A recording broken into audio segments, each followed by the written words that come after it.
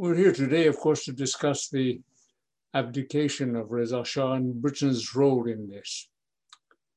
Reza Shah was one of a number of 20th century nationalist leaders and strongmen whose purpose was to modernize their countries and to end foreign domination and interference in their countries.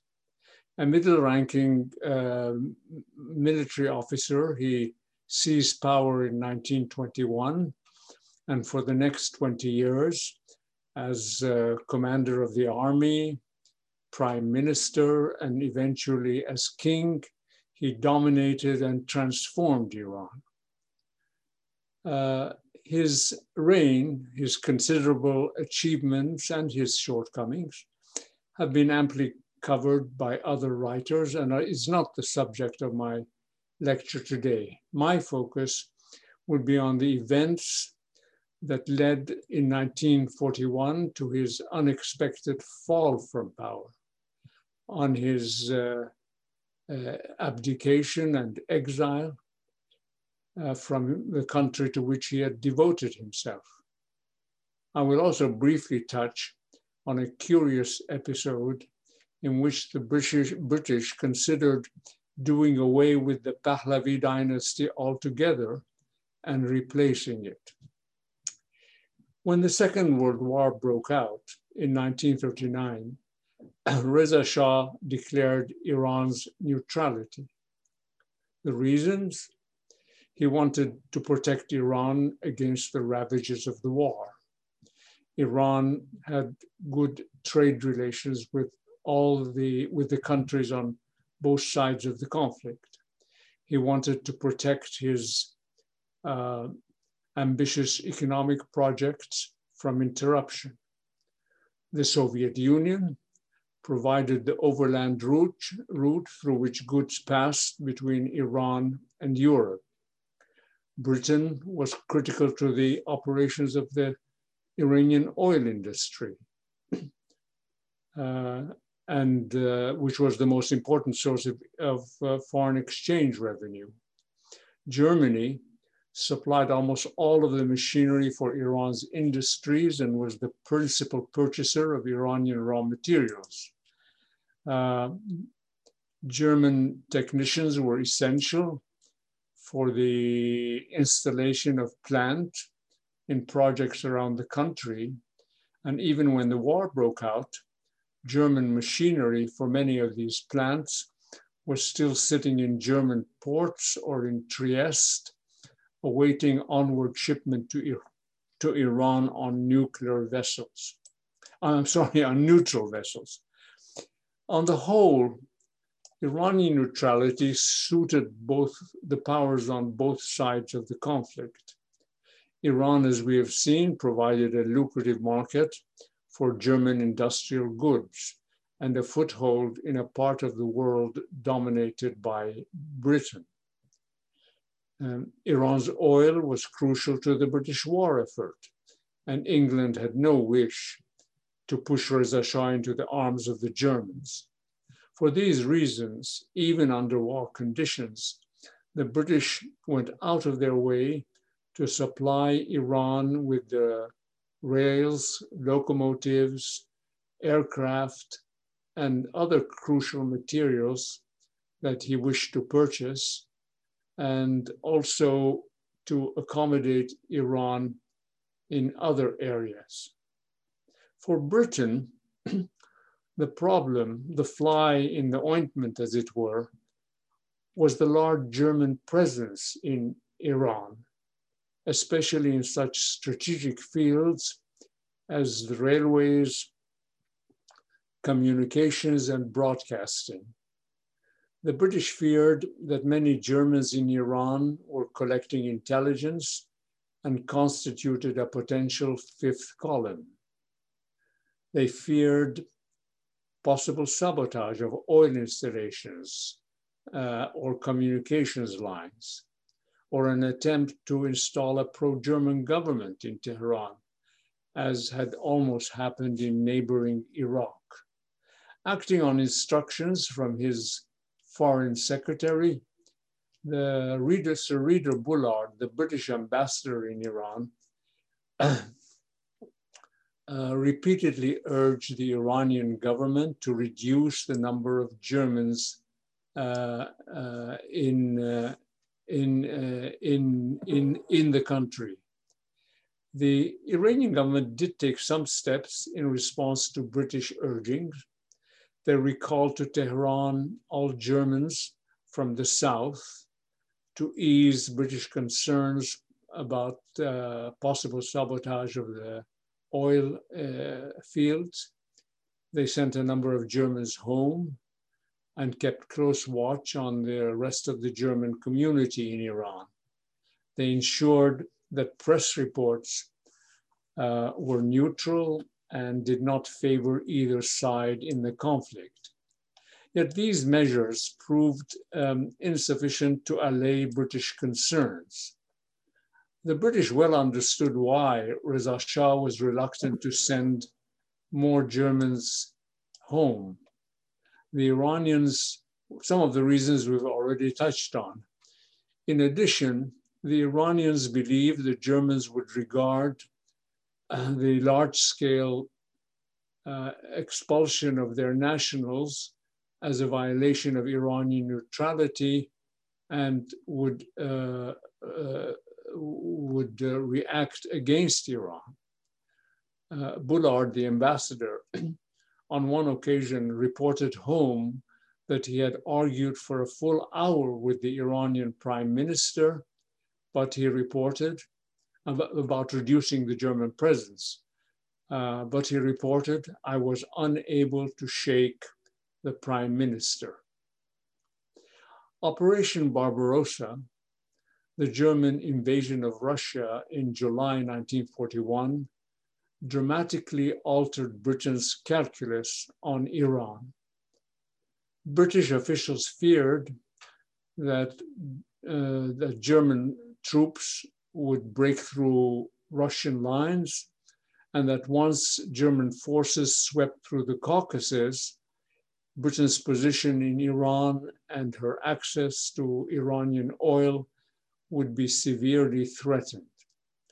Moreover, the Soviet Union was now an ally, and the Russians proved even more concerned than the British over possible German fifth column activities along their long border with Iran.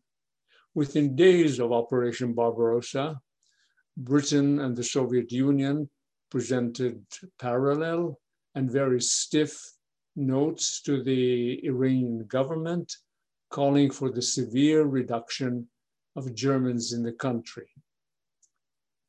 However, by late August, Iran had failed adequately to satisfy Anglo-Soviet demands regarding the Germans.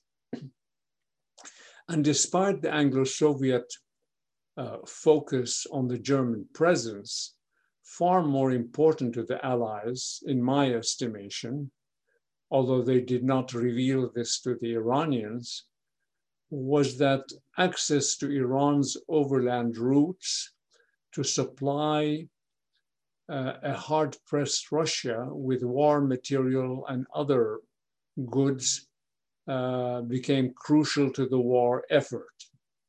The Allies recognized that use of this overland route through Iran was incompatible with Iranian neutrality. Thus, the die was cast. Russian and British forces crossed into Iran early on the morning of August 25, 1941, the Russians from the north and the British from the south and east, and rapidly occupied large parts of the country. Having occupied Iran, Britain and the Soviet Union needed control of communication routes and Iranian cooperation in facilitating the transport of goods through Iran from Iranian ports in the south to the Soviet Union. The Foreign Office at this stage displayed no wish or intention to unseat Reza Shah. On the contrary, when Bullard urged the Foreign Office to dissociate itself from Reza Shah, even to consider unseating him. The Foreign Secretary, Anthony Eden, replied, "I think our interests will best be served by continuing to deal with the Shah, at any rate for the present." This was also Prime Minister Churchill's view. I found in the British archives a personal note from Churchill to Eden after he had met with his foreign secretary shortly following the occupation of Iran. Churchill wrote, quote, "I was glad to gather from you last night that no attack on the person of the Shah is contemplated at present." Yet only 2 weeks later, Eden was seeking ways to bring about Reza Shah's fall from power. And we need now to consider the post-invasion events that led to the British decision to force Reza Shah from the throne. The role of the British ambassador in Tehran, Bullard's role, was crucial here, and I will take a minute to show why. When Bullard first presented his credentials to the Shah in January 1940, he wrote to the Foreign Office that he regarded it as one of his most urgent duties to convince the Iranian government that despite the war, Britain was doing its best to meet Iran's requirements in scarce materials. And in the year that followed, Bullard worked hard to accommodate the Shah in these and other crucial areas.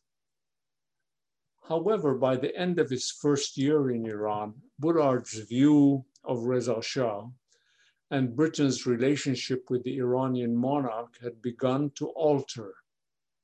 As he ages, he becomes more greedy, more arrogant and remote, and more unpopular, he wrote of the Shah early in 1941.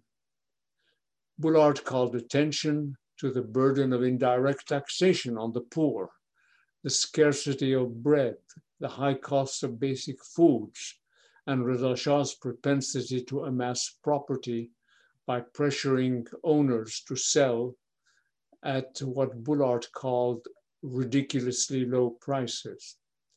Above all, Bullard's view of Britain's relationship with Reza Shah was shaped by his growing belief that Iranians tended to see Reza Shah as a creature of the British, and that this close association in the Iranian mind between England and an unpopular monarch was highly detrimental to British interests. On this particular point, Bullard was much influenced by the views of his press attaché, Anne Lambton. Lambton spoke Persian fluently. She had traveled extensively in the country and had talked to Iranians of different classes. Her views, therefore, bore some weight.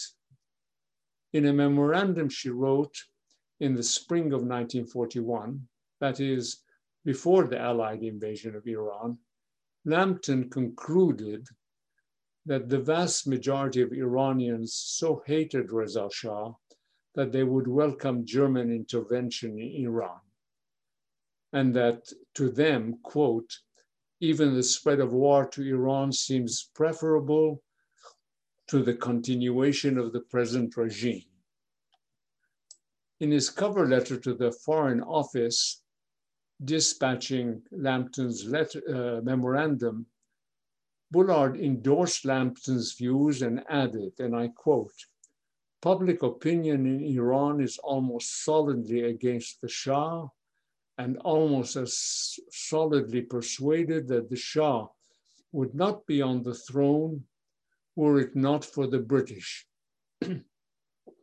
In his subsequent cables to the Foreign Office, Bullard continued to stress the damage identification with the Shah was doing to British standing in Iran.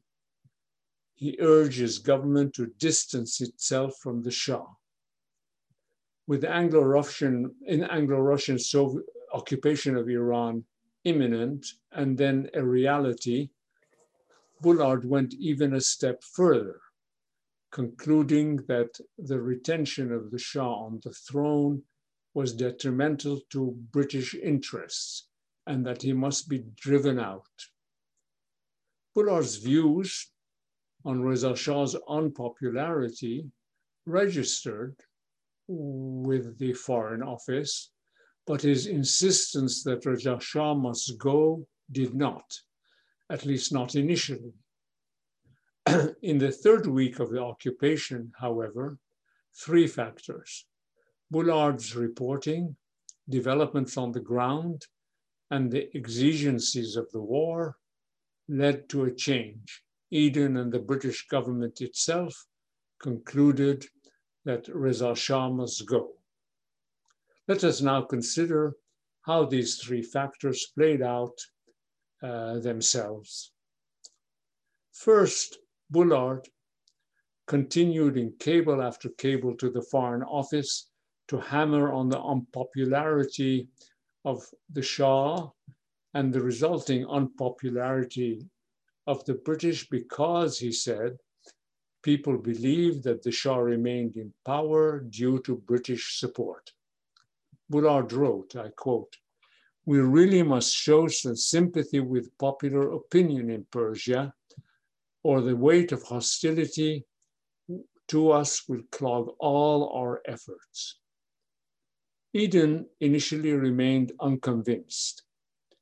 The British government, he cabled Bullard back, appreciated the risk of alienating Iranian goodwill by cooperating with the Shah and appearing to support his rule, but Eden added, I quote, "It is not clear that the time had come for concrete action, nor that it would be wise for His Majesty's government openly to turn against the Shah."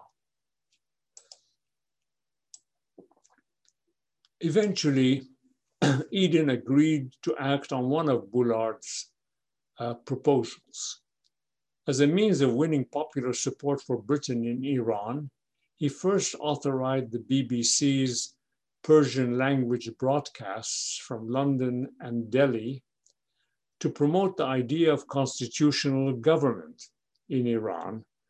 And then, after some hesitation, he authorized the BBC to broadcast direct and escalating criticism of Reza Shah for the forcible acquisition of land, for suppressing the press and manipulating elections, for government oppression and the prevailing poverty, for personal enrichment at public expense, and much more.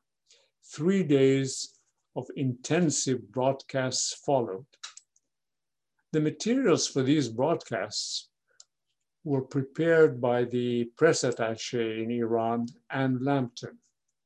The effect, according to one scholar, was devastating in its consequence.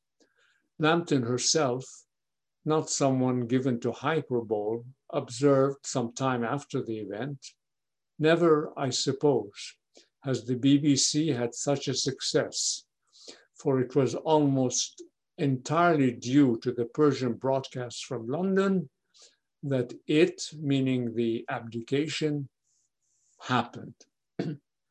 Second, Bullard and the Foreign Office increasingly felt that the good intentions of the Iranian Prime Minister, Ali Foroughi, notwithstanding, Reza Shah was resisting and would continue to obstruct cooperation with the Allies.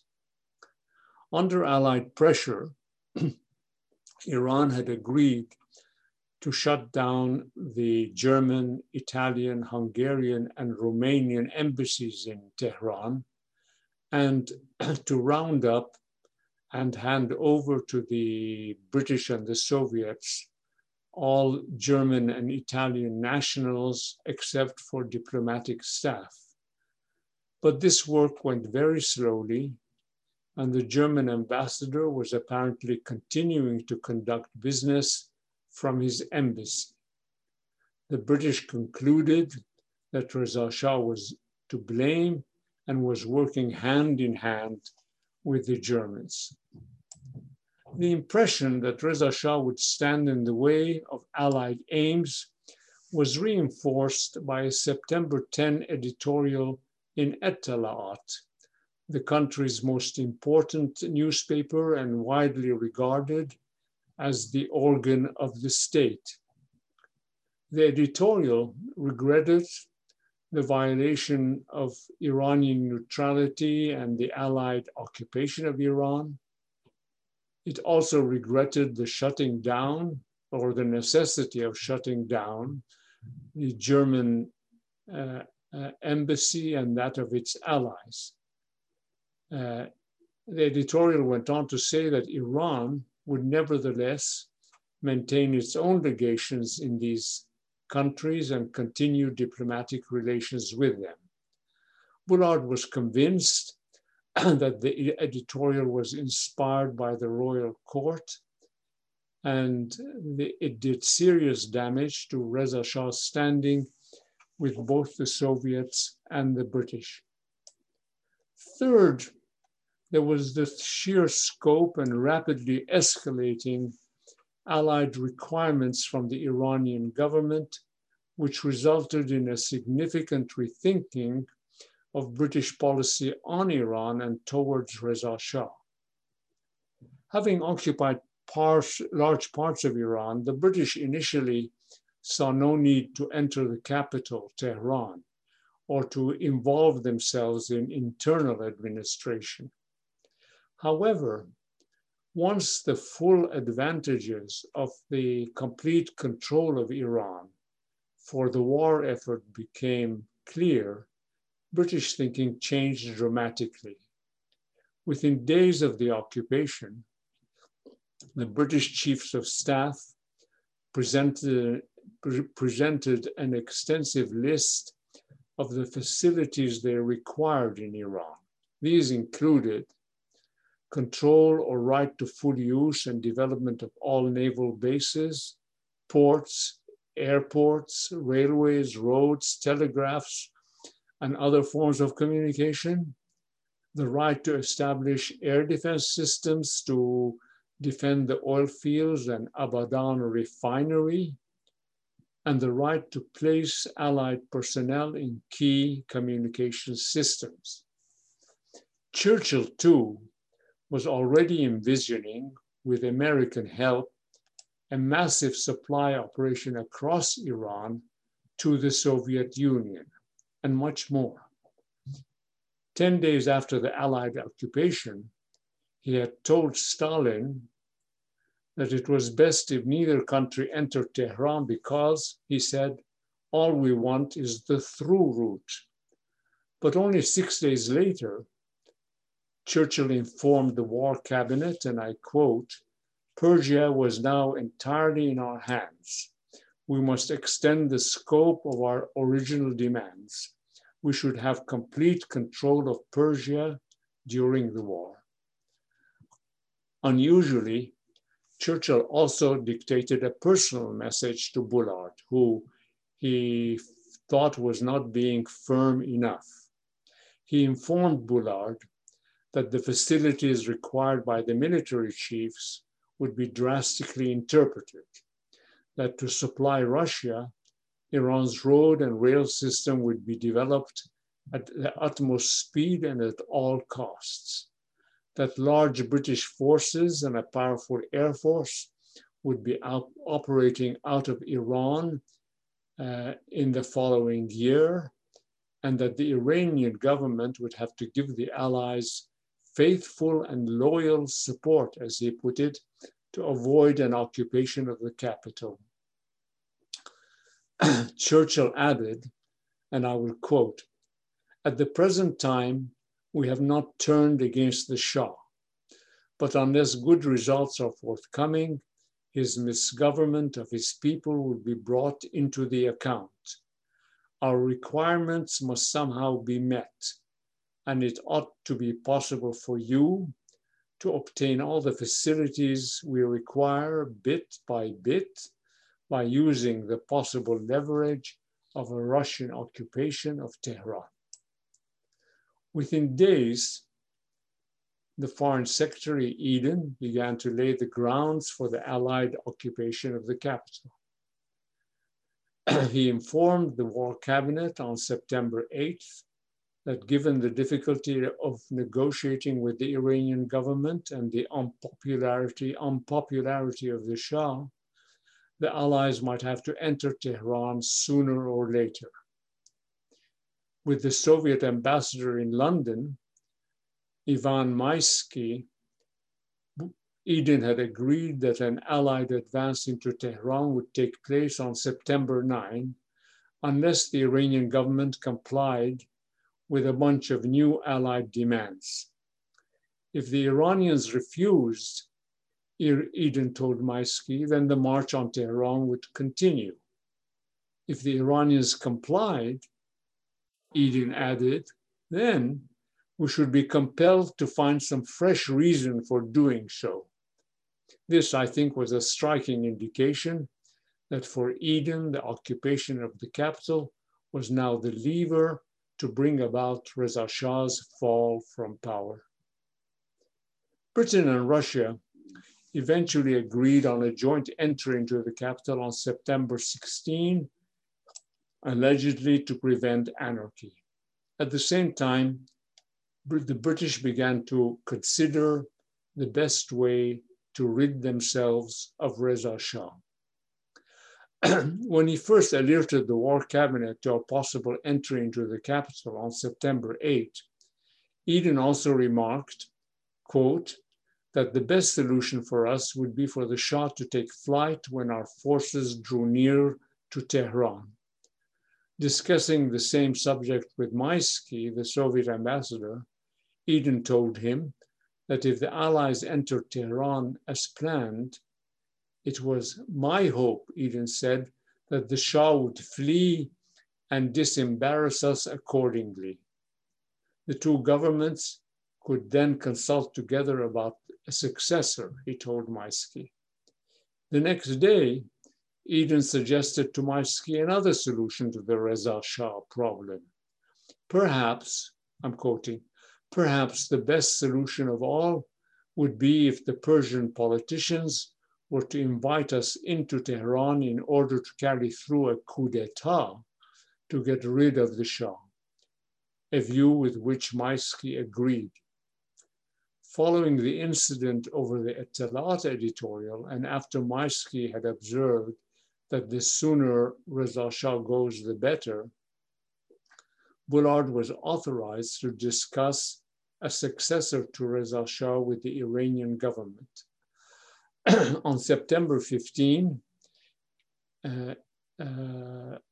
Eden informed the War Cabinet that Russian and British forces would enter the capital the next day, and he added that if the Shah remained in the capital, quote, he would be under our control, and if he tried to leave Tehran to set up an independent government elsewhere in Iran, the Shah should be seized and held. The constitutional heir to the throne was Reza Shah's eldest son, Mohammad Reza, the crown prince. But the British now toyed with the idea of supporting someone other than the crown prince for the succession. The reasons were various and, to me, random. A chance remark by the crown prince had led Bullard erroneously to assume that Mohammad Reza Pahlavi, the crown prince, was pro-German, an idea that resonated and remained with the Foreign Office. Maisky and other diplomats involved had a low opinion of the crown prince's abilities. Bullard had attributed the damaging Ettalat editorial to the crown prince, leading several members of the Foreign Office to conclude that this rendered Mohammad Reza unsuitable to succeed his father. Eden had then cabled Bullard regarding the editorial. Quote, "This incursion into politics on the part of the Crown Prince obviously rules him out as a possible successor to the Shah." Finally, Leo Amery, the Secretary of State for the government of India, had got it into his head that the British should get rid of the Pahlavi dynasty altogether, and that Prince Hassan Qajar, the younger brother of the last ruler of the Qajar dynasty, the very dynasty that Reza Shah had overthrown in 1925, would be a better king for England than Reza Shah or his successor. In the muddled British discussion over the succession, and given the doubts raised over the Crown Prince's suitability, even this improbable idea enjoyed a brief moment of serious consideration in England. Common sense prevailed, and the day was saved for the Crown Prince due to Prime Minister Fourouqi and his foreign minister, who spoke seriously to Bullard and also to Bullard himself. On September 15, on the eve of the Anglo-Soviet entry into Tehran, and with the expectation that the Shah would, as a result, go, Bullard urgently cabled Eden that the Crown Prince would be the best choice. "I see no better candidate for the throne at this time," he wrote. His reasons: the Crown Prince was the constitutional monarch, and he would have little power. A quick succession would avoid disturbances, and his accession would be accompanied by reforms. He noted that the Soviets were on board as well. Eden agreed 2 days later that the Crown Prince was acceptable, but only on trial and on condition of good behavior, and provided, as Bullard had suggested, that there would be extensive reforms, property illegally acquired by Reza Shah would be restored to the nation, and that Reza Shah would leave the country and take all his other sons with him. Reza Shah first considered abdicating on August 26, the morning after the Anglo-Soviet invasion. He told his cabinet that he was personally the object of Anglo-Soviet hostility, and he didn't want to be the cause of further misfortune for his country. His cabinet on this occasion dissuaded him, and perhaps he wished to be dissuaded. A month later, however, the situation had completely changed. The full extent of Allied control of Iran and what they would demand of the government became clear. Reza Shah was perhaps too proud to remain king in an occupied country. Most important, he must have sensed from his prime minister and from the BBC broadcasts that the Allies wanted him out, and that even his son's succession was at risk if he remained.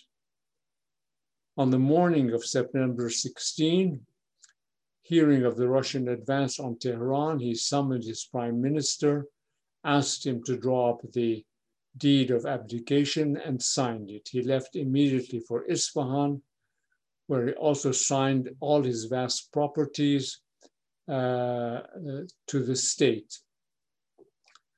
He was no longer a free man. He was now in the hands of the British, who took charge of him. They would take him into exile and decide the place and conditions, first in Mauritius and then in Johannesburg. And they would hold him until his death 3 years later. In his memoir, The Camels Must Go, Sir Reader Bullard wrote that Reza Shah on his own elected to leave. I'm quoting, "The common story that Reza Shah was deposed by the Allies seems to be baseless," he wrote. But the weight of evidence and Bullard's own cables suggests otherwise. True, Reza Shah, given the situation, had decided in the end to abdicate, and sentiment in the country had turned against him. In his desire to maintain Iran's neutrality and Iran's links with Germany, Reza Shah perhaps failed to grasp the gravity of his situation once the Allies occupied Iran. But it was Bullard who for many months had made the case that association with Reza Shah was damaging to Britain's vital interests. Bullard, too, in language direct and indirect, repeatedly impressed on his government the desirability of getting rid of Reza Shah. Once the Allied occupied Iran, Eden looked ways, as we saw, to pressure Reza Shah to leave office through flight, a British-inspired coup, or the Shah's fear of the Russians. The government-directed BBC broadcasts were deliberately designed to bring pressure on the Shah and to stoke popular feelings against him. Bullard, in one of his dispatches, in fact, acknowledged the key role Britain played with local assistance in causing Reza Shah to abdicate. "We drove the Shah out," he said, "but change was effected very capably by the cabinet." Bullard's recommendations that the Shah should cede all his wealth and also leave the country and take all his sons with him were also realized. British officials knew with near certainty that Reza Shah would abdicate if Allied troops entered the capital. On September 16, the Allies did so, and Reza Shah, as foreseen, gave up his throne. Thank you very much. Thank you so much, Professor. We have several questions coming in for you from viewers, so I'll get right into it. One viewer writes, "Turkey was also a convenient supply route for Russia with pro-German sentiments. Why is it spared a similar treatment by the Allies?" Well, I think, as I said, for the Allies, the use of the overland route through Iran to supply Russia became crucial once Hitler invaded Russia and Russia became an ally in the war. And the sea routes, the northern sea routes to Russia were dangerous because of U-boats and anyway unnavigable because of frost in the winter. So Iran really became crucial. I think despite their emphasis on the German presence in Iran, which was a consideration, the Allies needed Iran, and Iran's neutrality stood in the way. Thank you. Your book deals with this at more length, but a viewer asks, what do the British archives tell us about Reza Shah's wealth? Well, not only the British archives, but material in Iran has revealed a great deal about that. And in fact, I have a chapter in my book about his wealth. It came from a number of sources. First of all, he acquired an enormous amount of land all over the country, but particularly in the north. And he did so by coercing owners to sell and also through confiscation. And by the time he left Iran, he was probably the largest landlord in the country. It's interesting, and as I mentioned in the lecture, he was, I suppose, coerced into handing over back all his wealth to his son before he left Iran. It's interesting that leaving for exile, he was very worried about his financial condition abroad, especially since he took a large number of members of his family with him. And he kept worrying his son to supply him with money during his exile. Thank you. Viewers are thanking you for a fascinating presentation. One viewer says, how do you think this history contributed to Mohammad Reza Shah's insecurity and uncertainty in the face of the unrest of 1978 and 1979? Well, I certainly think it was a factor. After all, Mohammad Reza Shah came to the throne at the age of 21, I think, with very little experience, following a very powerful, very decisive monarch, his father, and under Allied occupation. And during the war, the British and the Soviets didn't treat him terribly well. So in 1978, during the huge demonstrations and protests against his rule led by Ayatollah Khomeini, he may have sensed a repeat, and he even said to the British ambassador that we Iranians say, if you lift a mullah's beard, you will see the British flag underneath. So he may have imagined, I'm not sure, that once again the British and perhaps the Americans were behind these protests against him. But we must also remember he had been king by then for a great many years. He'd become very strong and powerful and decisive in his own right. So yes, maybe his experience in 1941 was a factor, but I don't think it was the main factor. Thank you. A viewer is asking, do you know why Reza Shah in his final years sent many of his close supporters, ministers, the prime minister and so forth, to internal exile and had them killed, I think? Was it intelligence misinformation or personal fear? Well, he had a very suspicious mind. And I think as he grew older and more autocratic and less in touch with public opinion, he grew more suspicious. And there were always, men around him, rivals, enemies of rivalries in the royal court who whispered in his ear. For example, Tash, his minister of court for many, many years, and perhaps after Reza Shah, the most powerful man in Iran, was no doubt brought down by rumors and Tash's rivals and enemies in Iran who wanted to see him weakened. Thank you. Lots of questions coming in.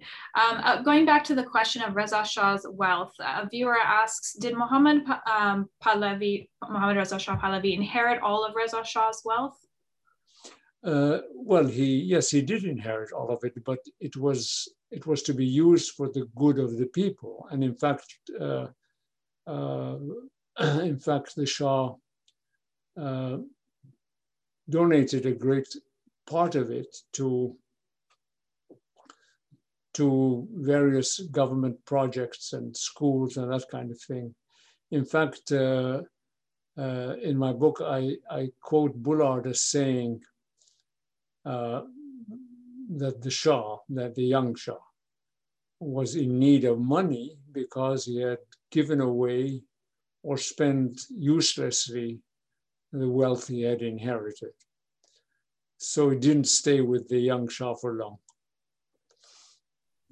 Thank you. A few questions about the role of the BBC. One viewer asks, if you could please comment further about the alignment of BBC with the policies of the British government at different times.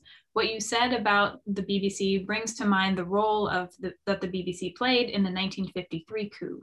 And a second question, a viewer asks, as a former journalist and commentator, in your opinion, what is the fascination of Iranian people with the BBC? And how many times can a nation be deceived by the same source? A complicated question. Well, in 1941, as I mentioned in my lecture, clearly the BBC attacks and criticism of Reza Shah clearly had an impact. But this was a decision taken by the British government. In other words, in 1941, the BBC broadcasts against Reza Shah reflected British government policy. I don't think this was the case in 1978. In 1978, the British government certainly did not wish the Shah to go. But by then, the BBC had achieved enough independence that journalists on the BBC became a big focal point for reports on demonstrations, on protests, so forth. And sure, they became a source of news for many, many Iranians. Our listeners also asked about the Iranian fascination with the BBC.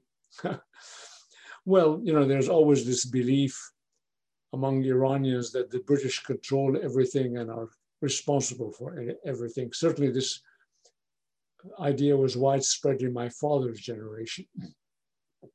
And some of that remained and remains perhaps today. But it was also a very good source of news.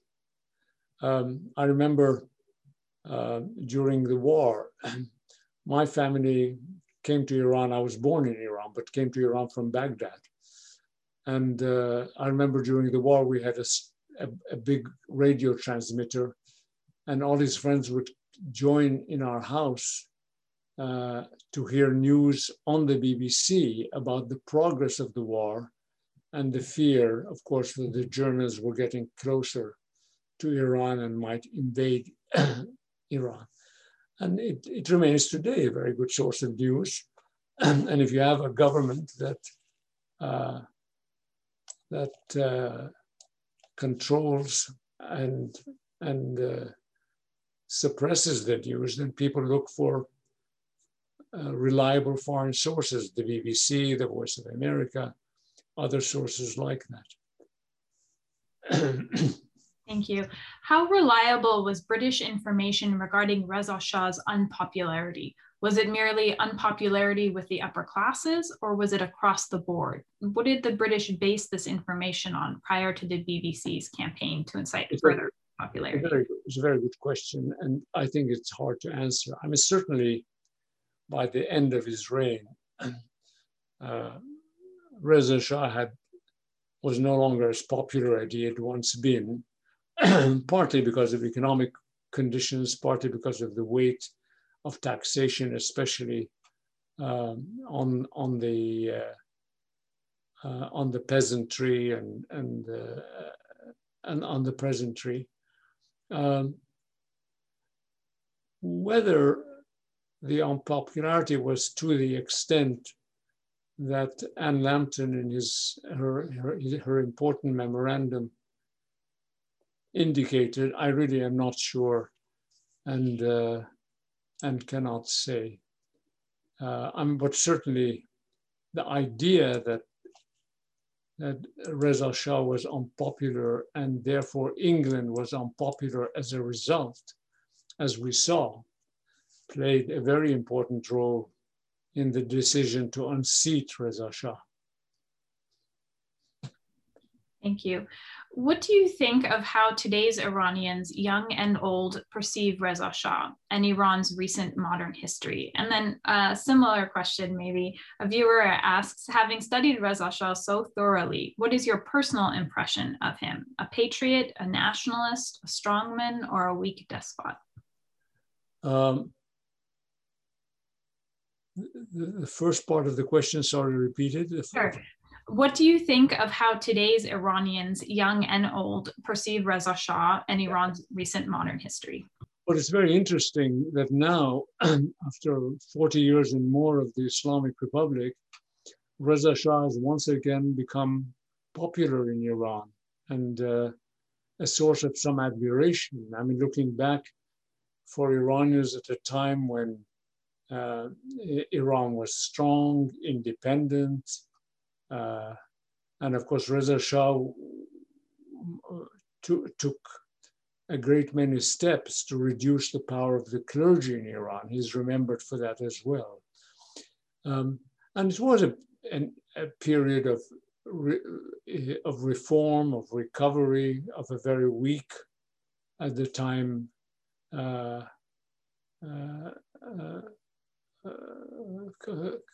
country.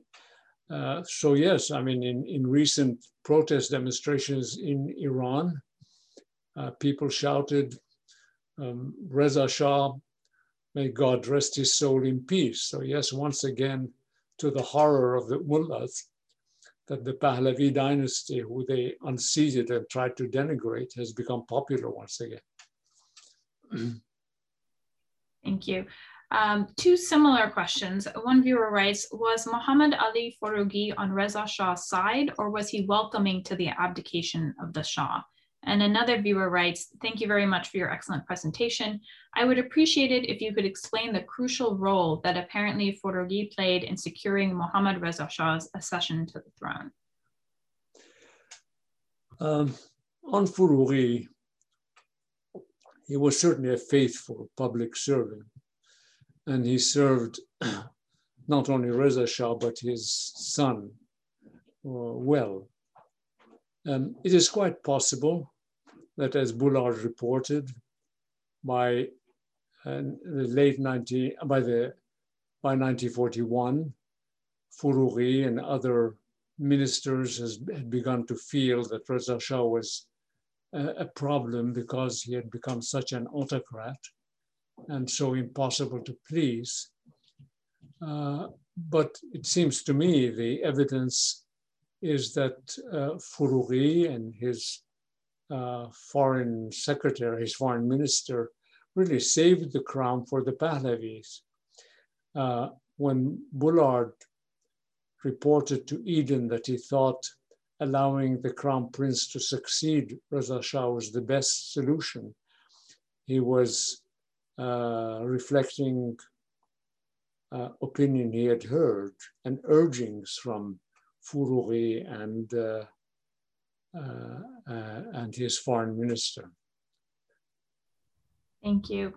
A question about Reza Shah in exile. How was he treated by the British? And can you touch on the circumstances that led him to be transferred to Mauritius? Why Mauritius? Why did he stay there for a short period only? And did he have a rather isolated, lonely life there, or was he surrounded by members of his family? Well, when Reza Shah abdicated, he believed he had the understanding that he could choose his own place of exile. And he was disappointed and surprised when he learned on his way to pass through India, not to stay, but to pass through, that he would be taken to Mauritius. Mauritius was chosen because it was an island, it was distant from anywhere else, and they didn't want Reza Shah certainly anywhere near Iran, or as they feared continuously during his exile, that he could be used by other governments against the British. As to how they treated him, well, I mean, physically they treated him well. They found housing for him. They agreed, at least in Mauritius, to cover his expenses, having taken him into exile. But he was under British control. I mean, they decided his place of exile. They decided who could visit him, even members of his own family. They censored his bail. And this remained the case both in Mauritius and Johannesburg. But Reza Shah hated Mauritius. It was an island. It was, in the middle of nowhere. He didn't like the sea air, as he said again and again. He was a mountain man and longed for the mountain air of his native country. So after a period in Mauritius, the British finally agreed to allow him to transfer to Johannesburg. And the South Africans agreed to allow him to stay. Thank you. What role, if any, did religious leaders in Iran play in Reza Shah's departure? I think very little. Really, they had nothing to do with Reza Shah's departure. Mm-hmm. And can you comment on the alleged popularity of Germany and Hitler among Iranians at the time within different areas of society, the masses, the intellectuals, or even Reza Shah himself? Well, I think to talk about Reza Shah first, after his abdication, it became common to assert that he was pro-German and even an admirer of the Nazis. I don't think there's any evidence to bear that out. On the contrary, even Bullard reported to the Foreign Office that he believed that, Reza Shah was avoiding siding with either side among the belligerents, but if his true preferences were to be known, he'd be on the British side.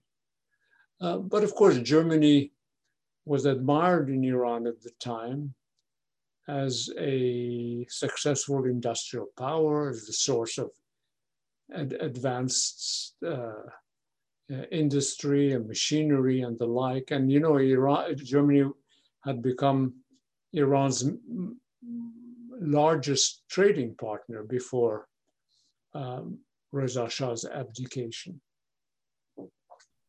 Thank you. We have so many more questions and comments that we don't have time to get to. Thank you for a fascinating conversation. A reminder that Professor Bakhash's book, The Fall of Reza Shah, is available through Bloomsbury. There's a link in our chat.